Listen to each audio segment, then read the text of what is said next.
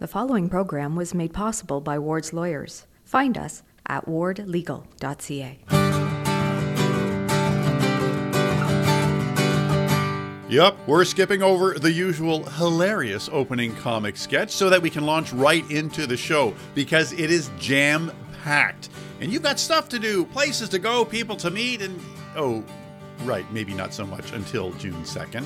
Well, like one kinkajou said to the other, hang in there, eh? Better days ahead. Also, kinkajou is a great word, right? Thanks for being with us. My name is Denny Grignon. I host this program. Today, Ops Baseball is back. Maybe. Cameron's hockey analyst, Owen Hargrave, is definitely back talking hockey and Habs versus Leafs. His Leafs, my Habs. A lake jump for a good cause in Coby. Funding cool ideas in Fenelon. And Dunsford's Nathan Truax on his authentic evolution into genuine country artist. This is episode 31 of the Advocate Podcast, Stories from Kawartha Lakes.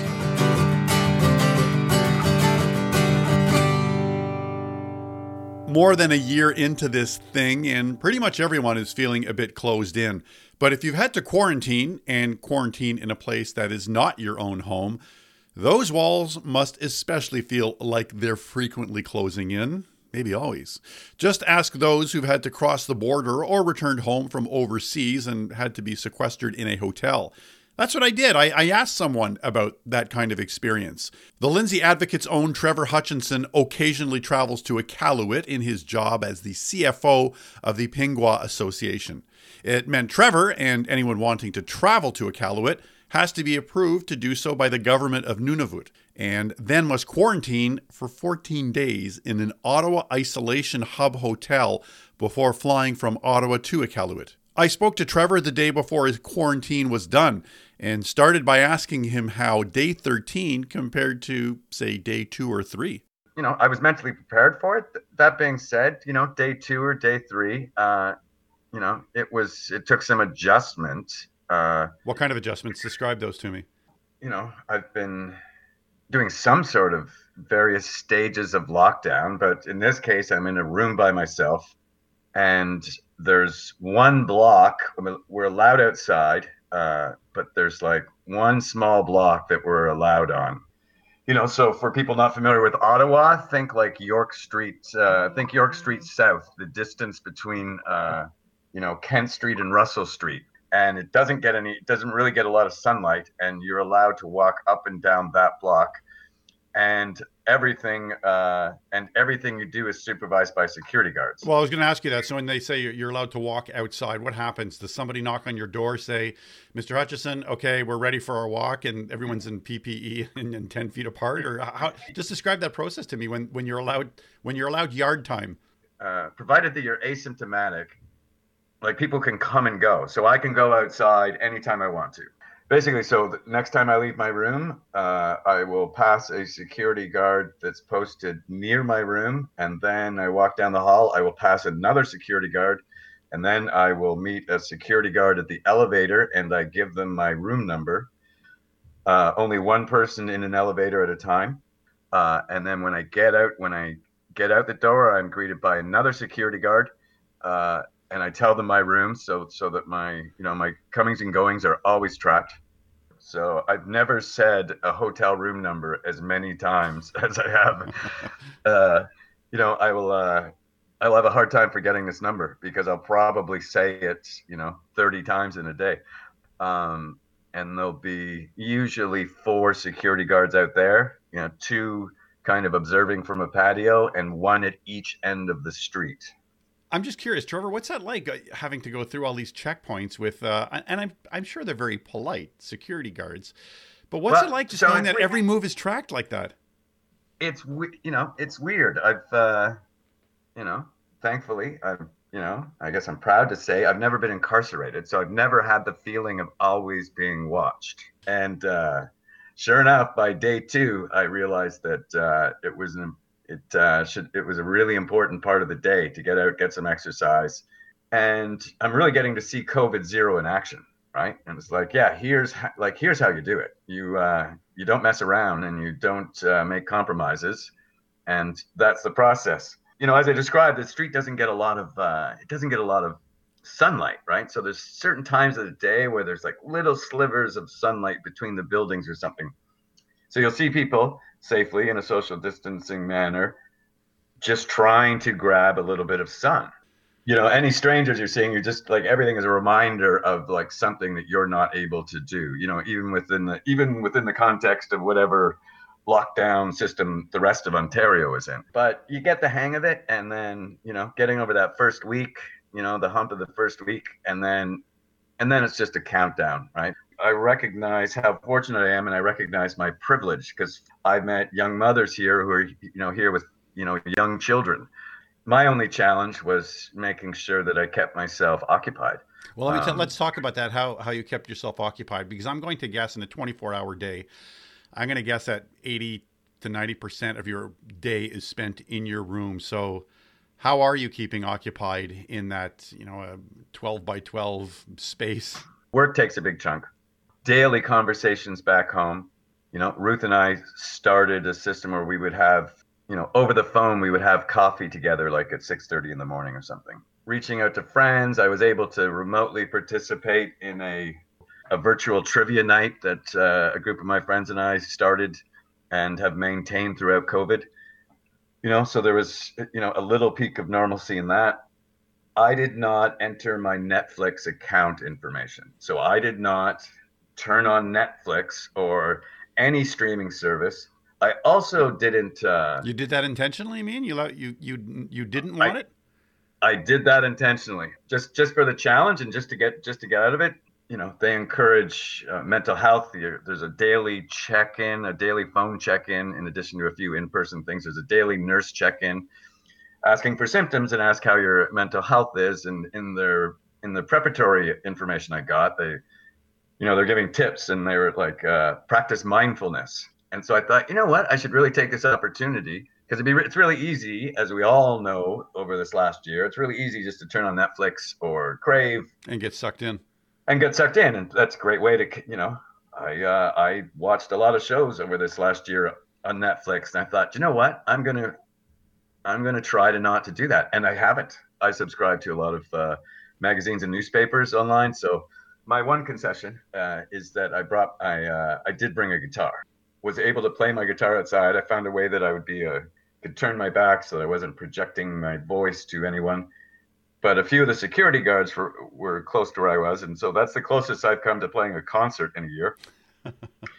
You and I have both been on the road. I was on the road for a number of years as a touring comedian, and I knew you performing as well. And we all know what the road is like, and waking up in a hotel room. But I just wonder, what's your first thought when you wake up in the morning in that same bed that you've been in for 10, 11, 12 days? What's the first thing that you think of? Well, another thing they did suggest to practice routine. So I would do the exact same things at the exact same time. If you need a change of sheets or towels or whatever, you just put a list. So basically it's not really like staying in a hotel. It's more like staying in a condo that you're responsible for upkeeping. And so I would always do the same thing. Whatever that list was, it was the exact same every day. And I would say within 5, you could usually set your watch by it. Adding routine added some normalcy to it. Did you ever think you were going to bail, Trevor? Like, did you ever reach a point when you thought, I can't do this. I gotta get out? No, and apparently it does have, I've heard, stories, because I've also met people who've had to done, I met one person earlier in my stay that this was their 7th time doing it. Oh. I did have to admit to myself, this is slightly more challenging than I was expecting.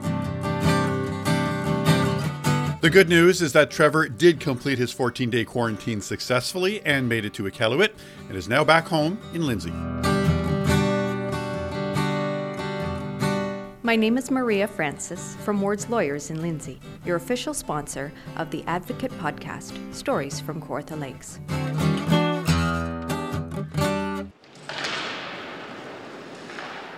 As of this podcast's production day, we still don't know when exactly the NHL playoffs start for the Canadian teams, but we do know who will be playing who. My Habs playing your Leafs, and you know who you are. in the playoffs. They're going to be playing each other in the playoffs for the first time since long before podcasts were a thing, long before Owen Hargrave was born. Owen, you'll remember, is the preteen hockey analyst from Cameron, whose YouTube channel on all things NHL was featured in episode 24. Yesterday, but the Leafs have acquired Riley Nash, who is a good bottom six player too. So there's two. Now, Owen is a fair journalist, but he also freely acknowledges his love for the Leafs, which is why I reached out to him again to feel him out as a fan, but also as a hockey analyst, about this oh-so-special and long overdue first-round series. Then again, maybe it's people my age making this out to be more than it really is, because this purported historic rivalry wasn't top of mind for Owen. Rather, it was about who the Leafs would not meet in that first round. A little bit better because they were going to have to play Edmonton or Winnipeg, and it wasn't as tough as a series, in my opinion. They haven't played each other in the playoffs since long before you or your parents were born. So what did you know about that rivalry from your parents or your grandparents or whoever? How much did you know about it? A little bit. I've read some books over it. I've watched some videos on all the stuff. I've seen that it's been really rough. I think now in the next couple years it'll get a little bit higher. They haven't been good at the exact same time for a long time. You're right about that. Yeah. So when you hear people my age talk about the rivalry, does it just seem a little overblown to somebody like you, or do you get it? Well, kind of. It might not be the biggest rivalry, but the Leafs have got a couple more bigger ones out, like that are closer in the area. Ottawa still is, even though they're not competing in a high level. And in this series, I think there's going to be a lot of fighting, checks, fights. Really? Why do you think that? I just think that Simmons is going to be fighting a lot, especially like if there's some dirty hits. And then Montreal's going to stand up for their players because they're more of a tough team. So I got to ask you, when that first puck drop takes place, are you going to be watching that first game alone, or are you going to be surrounded by other Leaf fans? It's usually just me because mostly everybody else is sleeping. Okay. Well, maybe that's better. I wonder if it would make you more nervous if you had a whole bunch of Leaf fans around you watching the game. A couple people in my family that are Habs fans, and we're probably going to be arguing a lot. Oh, really? So what's the mood like now between you and those other Hab fans in your family? A little crazy, arguing about who's better and all the other stuff. Well, hopefully you'll get past this. Hey, I got to ask you, Owen, because now you're a fellow journalist. You're a sports broadcaster in your own right, and you know that you have to be fair as a sports journalist. But given that you're such a diehard Leafs fan, how are you going to manage that fairness in your Owen Talks Lots of Hockey YouTube sports reports? That's a hard one. Those teams are really close, even though Montreal has been on a little bit of a skid for a while. I think that Leafs have been better overall, but Montreal has had some better stints sometimes during the season, and you can tell by the record who's better. Okay, give me your prediction, Owen. What do you think this series is going to turn out to be? Because I'm sure you've been already mulling this over. Leafs wins in 5 games, and Montreal only wins one game by an OT win. Okay. Well, let's see what happens. My name is Owen Hargrave. I am from Cameron, and you're listening to the Advocate Podcast, Stories from Kawartha Lakes. Go Leafs, go! Amidst all of this past year, some light and some hope. In Fenelon Falls, a group of locals has been forging ahead with the goal to improve its community via the Community Fund Fenelon Falls. Officially launched last month, the CFFF is a non-government organization that sees people from Fenelon Falls contribute funds, and in some cases big funds, to a pool of money that is then doled out to various groups in Fenelon Falls. Chris Hanley is a resident and business owner in Fenelon Falls and a committee member with the CFFF. He joins me on the line now. Chris, thank you for making time for us. Thank you for having me. Okay, before I get into the origins of the foundation, I got to ask, how much money are we actually talking about that's available for these groups? At present, the fund has raised just over $400,000 between our 2 active projects and the 3 so-called self-directed funds that have been set up. What do you mean by a self-directed fund? Those funds have been set up by donors specific to their needs, and they direct those funds into the community themselves.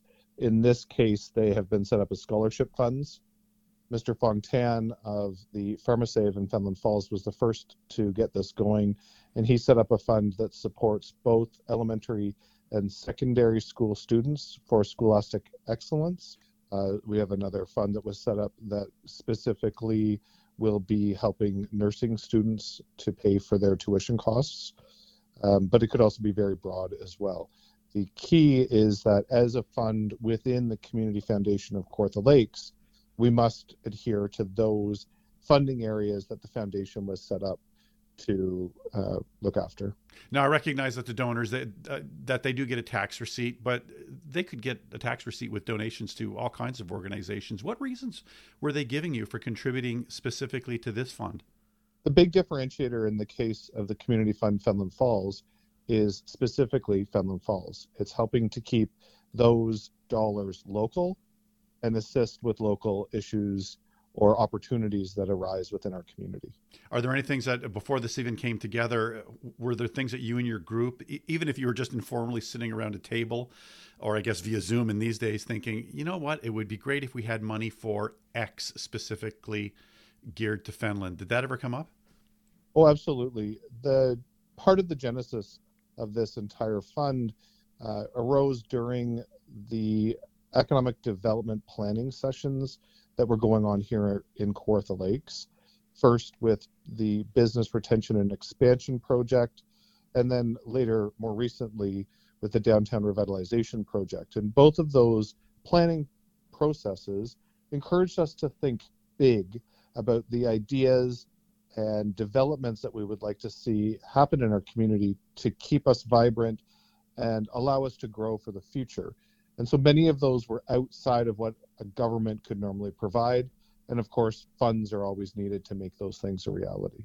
Did you find people who were from Fenelon who were saying, look, I don't want to give to the broader fund that's run by the entire city of Kawartha Lakes. I want it to be geared right here to Fenelon. I just wonder how narrow it became for the donors. Well, that's another interesting point, and part of our genesis. It arose through 2 seasonal residents that approached some of us in the community saying that they wanted to give back specific to the events and local programming that's run by volunteers.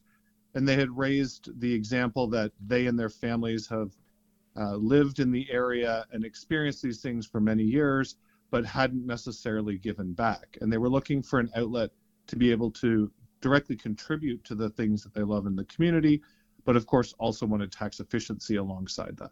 So to date, one of the large self-directed funds that we have is the holding of what I would say is a seasonal resident.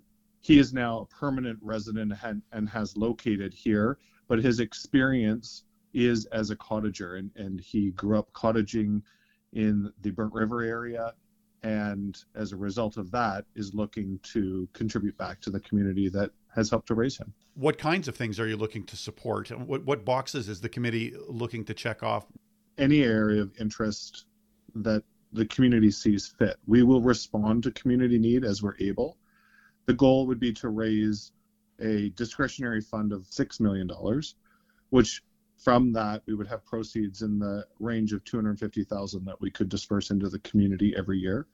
And of course, we would want those projects to reflect the auspices and the areas of importance that has already been established by the Community Foundation. What are the big important ones that have come up when you were talking with your committee?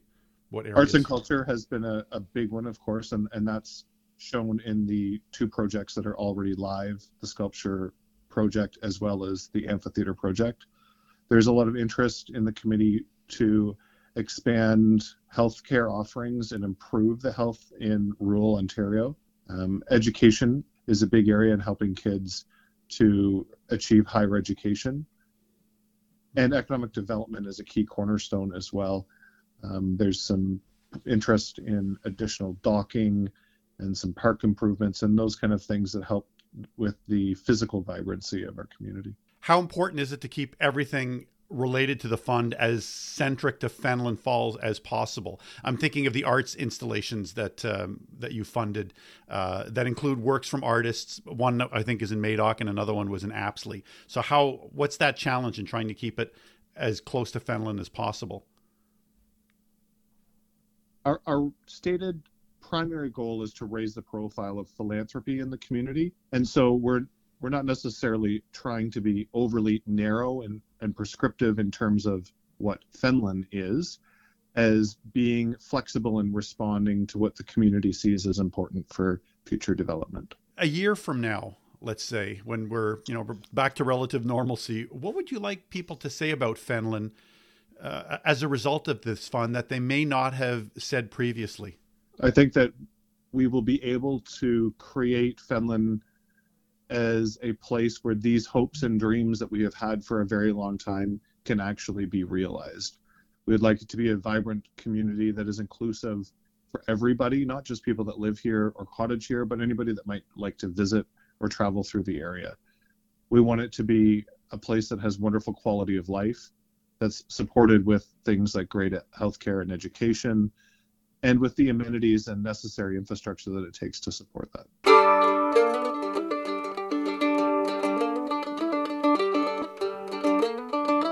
You're listening to episode 31 of the Advocate Podcast, Stories from Kawartha Lakes. You can subscribe to us on Spotify or Apple Podcasts, always free, thanks to our exclusive sponsor, Ward's Lawyers. If you're looking for a lawyer, Jason and Carissa Ward and their team, they've got you covered. Find them at wardlegal.ca. Okay, forget the baked goods sales and bottle drives and the car washes. Last year, when Dean Michel and Jennifer Bacon set out to help raise funds for the Coboconk and Area Food Bank, they looked to the end of their dock on Balsam Lake. And along with about a dozen people, they jumped in the lake, raising about $15,000 for the cause. Well, this year, they recruited about 30 other lake jumpers taking the plunge from their respective docks, and they raised more than $50,000 in support of the creation of the Coboconk Wellness Center, which would serve as a hub of various medical practitioners. I spoke to Dean from his dock moments before he was to make that jump in May, when it's not summer. I started out by asking Dean this very important question. What kind of swim attire does one wear in May, early May? Did I mention he did this in May? Okay, so I pledged to everyone who would donate for me that there would be no Speedo for Dino. So I'm respecting that. If you were wearing a T-shirt, that's what it should say. Okay, now this the actual event itself, you mentioned sponsors. How do you go about, you and the other 29 or 30 people, how do you go about actually raising money in a socially distanced way for this collective jump? Last year was just sort of a spur of the moment thing. I said, hey, if we could raise $500, I'll jump in the lake. Well, my friends and neighbors and everyone around heard about this challenge. They said, we want to join in. So they did. And we all raised, about $15,000. So what do? Do you literally just call on friends and say, if I'm going to jump in the lake in May, can you pony up some money? Is it that simple? Basically, kind of social media driven. And it just sort of snowballed from there. Now, so this year, we organized it a little better for the Wellness Center in Coboconk. We partnered with the Coboconk and Norland Chamber of Commerce, and the City of Kawartha Lakes, the municipality, also supported us. We created a Canada Helps page and just directed people there. And then word got out in the community, and what do you know? We have probably over 35 participants today. Why is the Wellness Center important to you and your community right now? Well, Denny, there's a serious health gap up here in the northern Kawartha Lakes region. And we need, and the pandemic has sort of brought this to the forefront, but we need some significant healthcare initiatives. And this center that it hasn't been built yet, but we're in the planning stages now, is going to address a lot of those healthcare gaps. It's going to have more doctors, dentists even, physiotherapists. It's going to be a community hub for health, mental health as well. And we're going to have an after-hours clinic. So it's not just for local residents, it's for seasonal as well. And I wanted to ask you about that, because you do stress that it's for both seasonal and full-time residents, and you've been both. You mentioned that you started out as a cottager and now you're a full-time resident.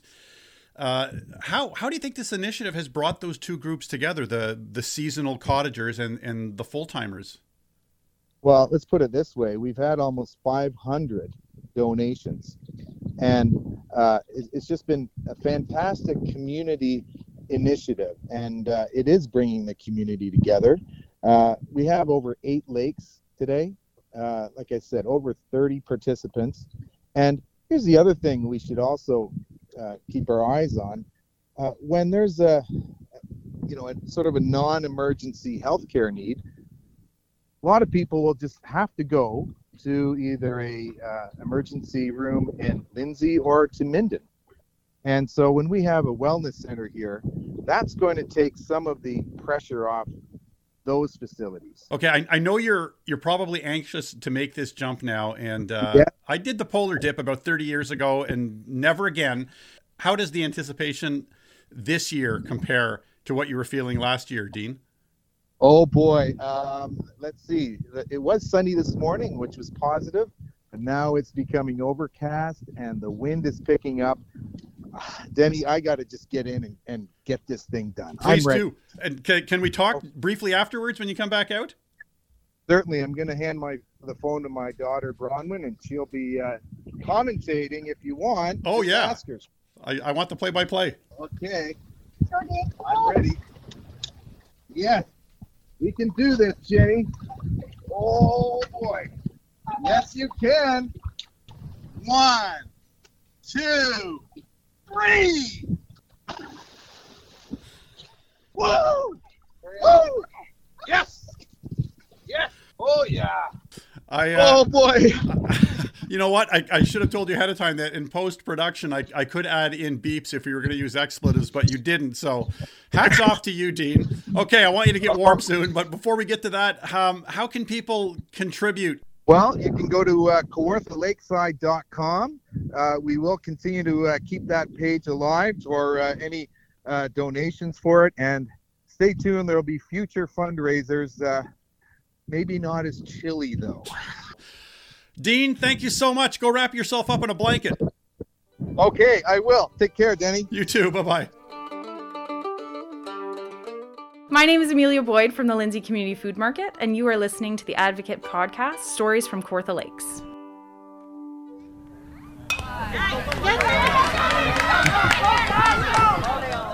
Children in Kawartha Lakes and their parents are hoping to hear and create those once familiar sounds on the diamonds again this summer.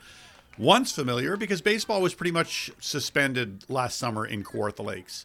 But Melanie Babcock is doing everything she can to ensure we will hear play ball again this summer. The Lindsay mother of 3, all ball players, is the president of Ops Minor Baseball.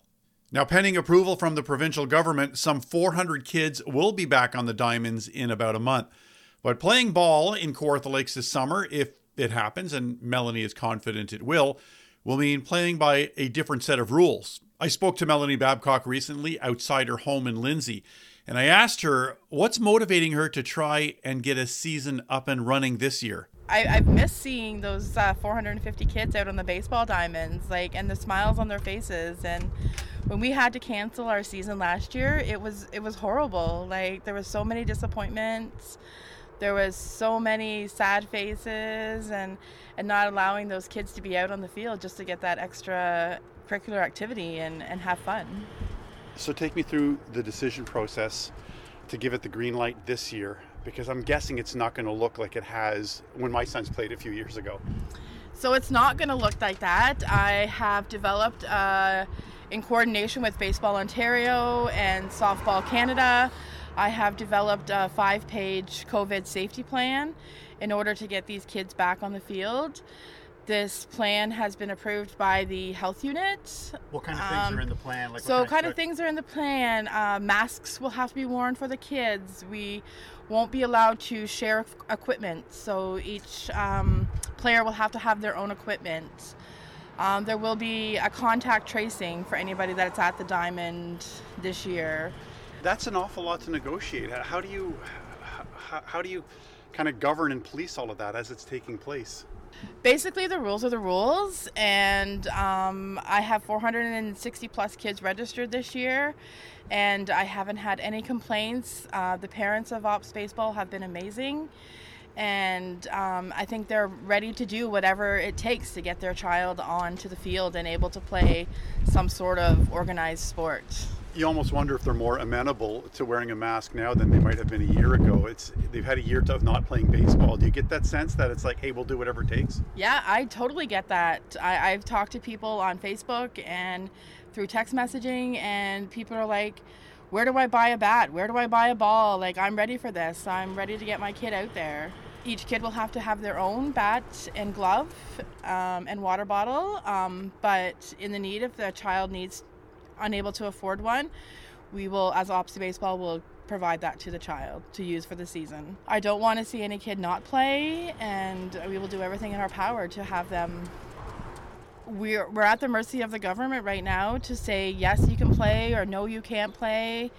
I know Baseball Ontario and Softball Canada have petitions going around.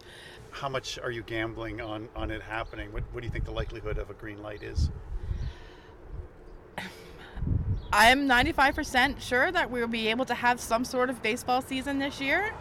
I know other centers have had baseball last year and did a phenomenal job.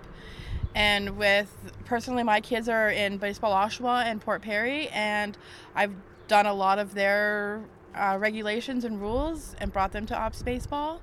And it worked out phenomenal, and I'm hoping that I can have these kids on the field at least, hopefully by the end of June. Your own children have been a part of this league for so many years, and I know you've got one playing there again this year. What does this mean for them? It's a whole social aspect that they're missing. Actually, today, 11 years ago today, my son played his first baseball game with Ops Baseball, and now he's waiting for a college scholarship. So for me to see a kid like that has gone through Ops Baseball, and my son's just not the only one. There's many kids that have played through Ops Baseball that are playing in Oshawa, Pickering, Ajax, the bigger centers right now. What do you think that first day will be like when you're sitting in the bleachers with your mask, distance from everybody, watching that first pitch? What do you think will be going through your mind? Probably have tears in my eyes because I can't wait to get these kids back out here. I've missed it. I've missed, being at the Diamonds, watching the kids play and watching the umpires learn and, the parents socializing. When that day comes and I have games at Ops Diamonds, it would be a good day. Hi, I'm Melanie Babcock from Lindsay, Ontario, and you're listening to the Advocate Podcast, Stories from Kawartha Lakes. So this next song is about being broke. It's called Broke. My one man, she left me today. She had big old bills that I could... Nathan Truax is someone I'd been looking forward to meeting for quite some time. I had heard about this young multi-instrument playing musician. The first time I actually heard Nathan perform was on his high school stage about 10 years ago. And then I saw him a few years after that when he was the drummer and one of the founding members of the Kents, now known as Heaps. So just recently, I made the drive over to Nathan's backyard at his home in Dunsford, just steps away from his home studio where he creates with a multitude of instruments. And we sat a good 2 bass guitars apart. Well, first thing I actually was going to ask you about when I did a little bit of research, the Rick. You've got a Rickenbacker? I do have a Rickenbacker, yeah. So basically, I got a gig playing in this band called... If you don't know, a Rickenbacker is a classic rock bass. Think Geddy Lee of Rush or my hero, Chris Squire of Yes, Paul McCartney. And it's a bass guitar that Nathan freely admits he coveted. But you might not guess it looking at Nathan today. You see, Nathan Truax is all country, right down to the mustache and the cowboy hat and the belt buckle. It's a relatively new transformation. And Nathan, one of the most affable people, not just musicians, but just one of the most affable people I've ever met, he comes by that honestly too. My empty wallet keeps me up at night. Can hardly bring myself to eat. I got into country music, and that's why I started writing music. And I saw somebody perform country music, and I was just like, that is what I want to do. And it was just like, I've never had, I think a lot of musicians, when they first start playing, they have these light bulb moments that go off. They're like, I want to be this, or I want to be that. I think I always had a bit of an identity crisis as a musician my whole life. And I was like, what am I? I don't know what I don't know what to introduce myself as, if it's a drummer, or if it's a guitar player, or a bass player, or whatever. But when I heard kind of country music for the first time, it was just like, oh, this is what I want to do. Take me to that moment, what the song was, what you were feeling, what that euphoria was like. It was amazing. So I was in, it was kind of funny timing, but I was in university, and basically somebody came up in conversation, but basically was like, oh, you wouldn't like this type of music. You wouldn't like this artist. They're hardcore country music. And I was like, well, I'll see about that. So I put on that artist, and I was like, oh my God, like, what is that? What is this I've been missing? And I bought the record, and then immediately I was going on a tour with Said the Whale, the band I was playing with at that time, and I was just like, from that point on, it was just nothing but country music, and I was starting to like change in this whole different pace of a musician and wanting different things. And then I saw the artist in question there. His name is Daniel Romano. And I was just like, that's what I want to do. I want to do that. Like, I don't want to do anything else. And ultimately, I kind of just left everything else and started writing songs. You're touring with a band that is not playing country music, but your headspace is in country music. What was that like, negotiating those two?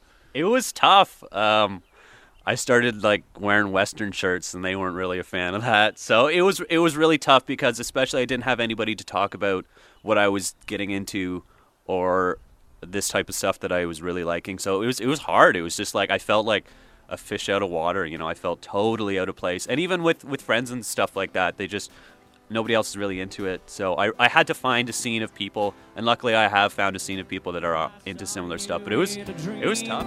And I couldn't bear the sight of you in someone else's arms. You know what they say. I remember at one point I was in Reno, Nevada, playing this show, and nobody was there, and I was just like, what am I doing? I'm like 21 years old.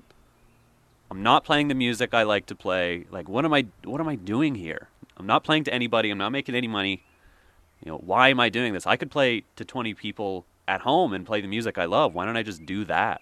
So what was it like when you did that, when you made that decision and you came home and you got to play your kind of music in front of 20 or 100 or 200 people? Amazing. It was like when I got over the initial, because I think the first couple times on stage I was just like terrified and I couldn't absorb it at all. But after the first 3 times, it kind of calmed down, and I had a band behind me at that point. Like, it was like, this is finally what feels right in terms of identity, I guess. You know, it's like, oh, this is what I want to do. This is how I want to present myself, and it was amazing. I can't help but love you till the day that I die, but I know deep down. How does that reflect in your music and how you write it, how you perform it, being a homebody? Because I know when I've seen the videos, there's no sign that says Dunsford above it, but I can just feel that you're close to home. How does that reflect on your music? That's funny. I don't know. I think it's a pretty subconscious influence, maybe, because I don't think, well, the whole country thing is like, we're in the middle of the country as it is. I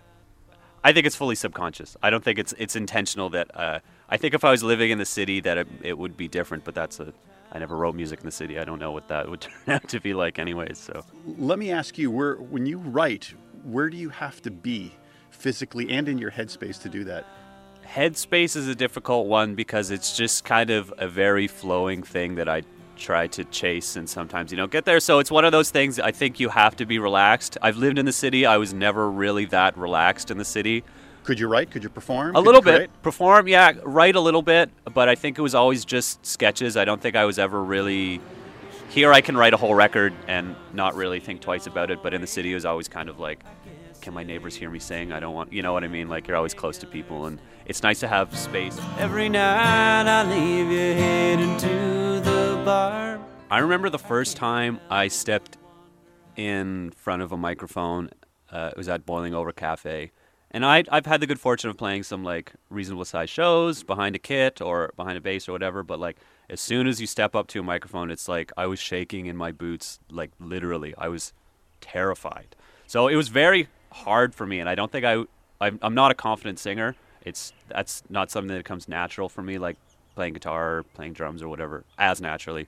But you were an established drummer and still are, but right. You had cemented yourself as the drummer. So yeah. what precipitated that move from the stool behind a drum kit to standing up behind a microphone and singing with a guitar? I think it was one of those things that it was just the environment I was in. So when I was playing drums, it was just because the gig was there and that was what I was happy to do. When I got into writing, I just got into country music and I was like, I feel like I can write this, and it was just that's what I was into at that time. I don't think it was really a conscious like, all right, it's time to put the sticks away and let's play drums. It was just, this is the kind of natural flow of what's next. This is the opportunity that presents itself right now, so I'm going to take hold of it. What's nice is I still get to play a lot of drums because I play all of the drums on my own stuff, and I would happily take a gig on drums again. I miss it quite a bit. Like, I haven't played drums on a stage in a few years now. I really miss being behind the comfort of a drum kit. But I'm sure that, again, that gig will happen once the right opportunity will arise, I think, for the drums again.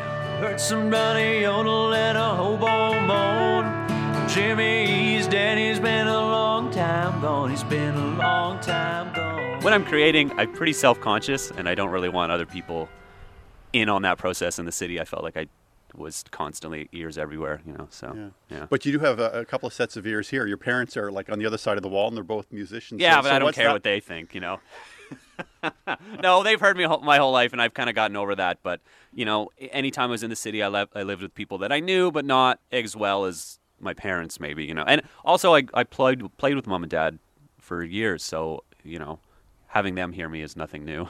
What's that like now to still be creating as an adult? Is so close by in your own studio, right next to the house. I think with mom and dad close by. What's that like? It's a very humble way of creating music, I think. It's just where I grew up playing music and stuff like that. And I know a lot of people, like my friends in heaps there, they go somewhere to create music, and that's amazing, and that's great that they have the luxury to do that. But I don't really. It's just me, and I think it's just humbling, being around those people and being where I grew up playing music and in the same room, so. You're not self-conscious about your mom and dad coming in and going, I think you should have tried this instead, or? Oh, they do, but I take their opinions with a grain of salt anyways. They're going to hear this, right, Nathan? Hope so. What's the matter with me? What makes me want to love every woman I see? But despite the fact that you grew up in a musical family, that was your first introduction to real traditional country music? Yeah. Dad, funny enough, Dad played in a country band for years and years and years, and I think it just exhausted him out of it, so he just wasn't into it and didn't really expose me to it much. And Mom is not really a country lover that much anyway. She was more into like the progressive stuff, like kind of what you were into, actually. The Yes and the Gentle Giants and that kind of stuff. Okay, there's a real dichotomy here. This is not what I expected. It's generally the parents who steer their kids towards country music, and the kids are, hey, I want to listen to the new stuff. I call my parents both closeted country fans because they do like country, but I'm sure they would admit it. But they didn't introduce me to it. It wasn't them that was like, check out Merle Haggard or whoever it might be. It wasn't them. It was kind of my own. Wiggled my way into finding it, and they were like, "Oh God, really?"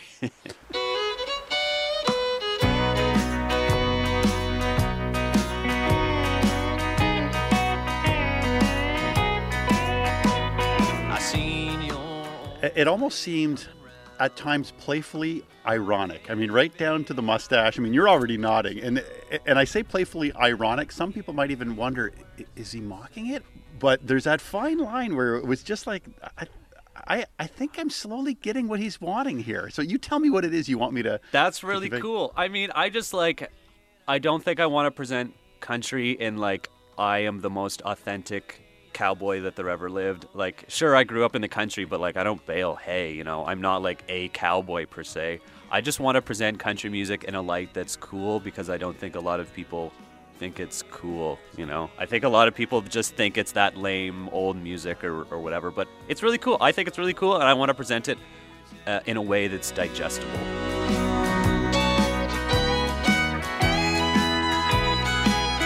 Oh, What Are You to Do is already an earworm for me. And when I first heard that, I thought, okay, is he playing around? No, dude, I think he's into this. So, yeah. I mean, for me, it's like I'm doing this as authentically and as well as I can, but I think there are things that I can do to make it digestible. Like, for example, like the guys that I play with aren't like diehard country guys. They're like, it's Tanner from Peeps, you know? And I think that kind of introduction makes it a lot more digestible for people. Is there's some sort of familiarity to what I'm doing already, so it's not as hard of a pill to swallow.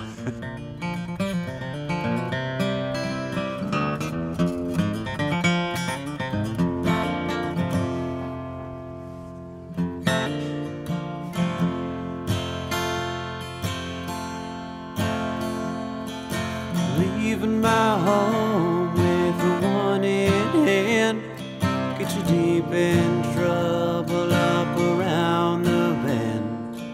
I can't help but love you till that old stuff was just really real, you know, and I think that's what I latched onto. Is I really like stuff that's truly real and authentic. And again, the modern stuff has its place, but that old stuff is just like, that's what they were, and I think that's kind of part of the reason I latch onto that. When I first heard Cheatin' Man's Blues, I heard this fresh finger picking off the top, and I went, oh, okay, this is good. I like this. And then it just moved seamlessly, it seemed, into traditional old-time country strumming. And if you had described that to me, I might have said, well, that's not going to work, pick one. But it did work. So what's it like when you're trying to marry those, you know, those two genres, if I can even say that? That's funny. That I'm glad that it seems seamless, but it's hard for me. Like, even with the record that I'm working on right now, it's just like, is this what I'm writing too far away from what I want it to sound like? Like, is this too much of a pop song? So I don't know where the line is, and I probably cross it all the time, and I try to stick with one way, but I think the idea is like, whatever the song calls for, I'll just execute it. And the line moves, doesn't it? All the time. It's never the same. With every song you write, it's in a different place, and you have to chase it. It's especially tough when I'm playing all the instruments too, because there's a lot of decisions to make that way too. You know, how do I play the drums in a way that suits the song but is still in the vein of everything? You know, it's difficult.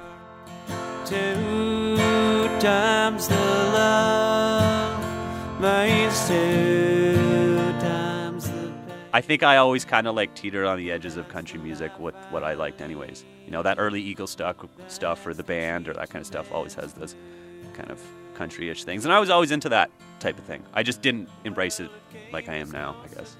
Yeah. So there is that fine line that you've managed to negotiate that line between making it maybe slightly irreverent, yes, but also making it cool. Yeah, that's kind of the goal, I guess. One friend sure does help my mind to mend. 2 times the love means 2 times the pain. Well, that's the life I lead. That's the cheating man's blues. Oh, that's the life I lead. That's the cheating man's blues.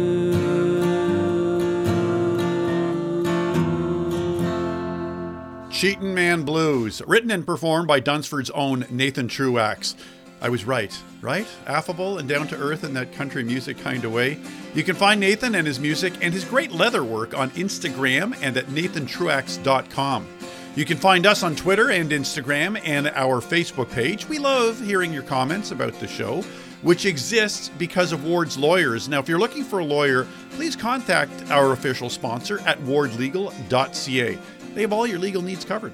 The Advocate Podcast, Stories from Kawartha Lakes, is produced by me, Denis Grignon. Our theme and musical bridges are courtesy of Gerald Van Halteren.